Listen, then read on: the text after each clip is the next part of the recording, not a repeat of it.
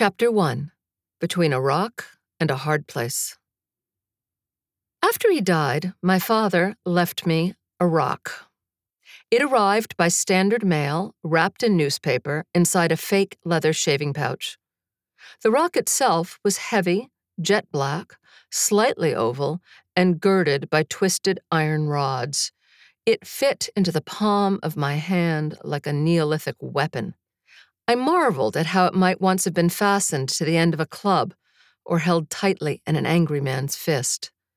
The violence of it took my breath away. Also inside of the shaving pouch was a handwritten letter from my father's wife, explaining that I should not be angry that my father had left me nothing in his will.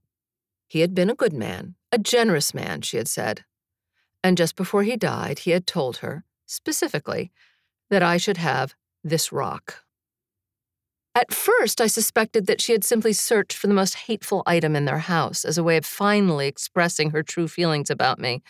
Certainly, I blamed her selfishness for most of the cruelties in my father's will.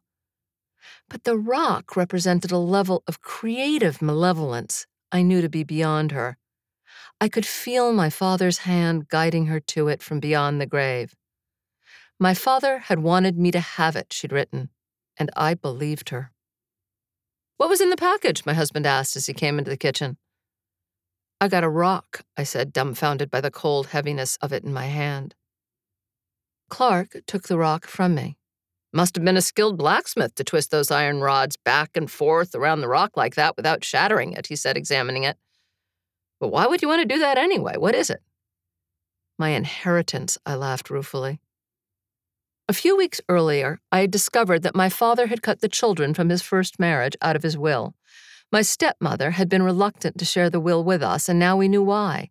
When a copy of it finally arrived from my father's lawyer, I was stunned by the harsh clarity of the language used to keep us away from my father's property.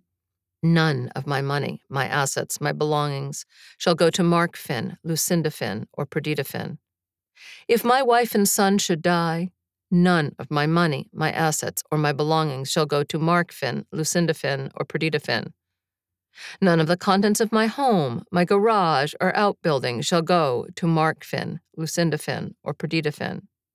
And if they find any quarters under the couch, Mark Finn, Lucinda Finn, and Perdita Finn are not allowed to keep them," I had joked to my brother. In truth, I had never expected any money from my father, nor was that what I really wanted from him. I had thought, given our last few years together, that he might have bequeathed to me or my children some token of his affection. At least one of the late-life watercolors he'd painted of the marshlands around his house. I didn't need or want anything of monetary value. Just something that acknowledged the depth and complexity of our relationship. Instead, he left me and my siblings something worse than nothing.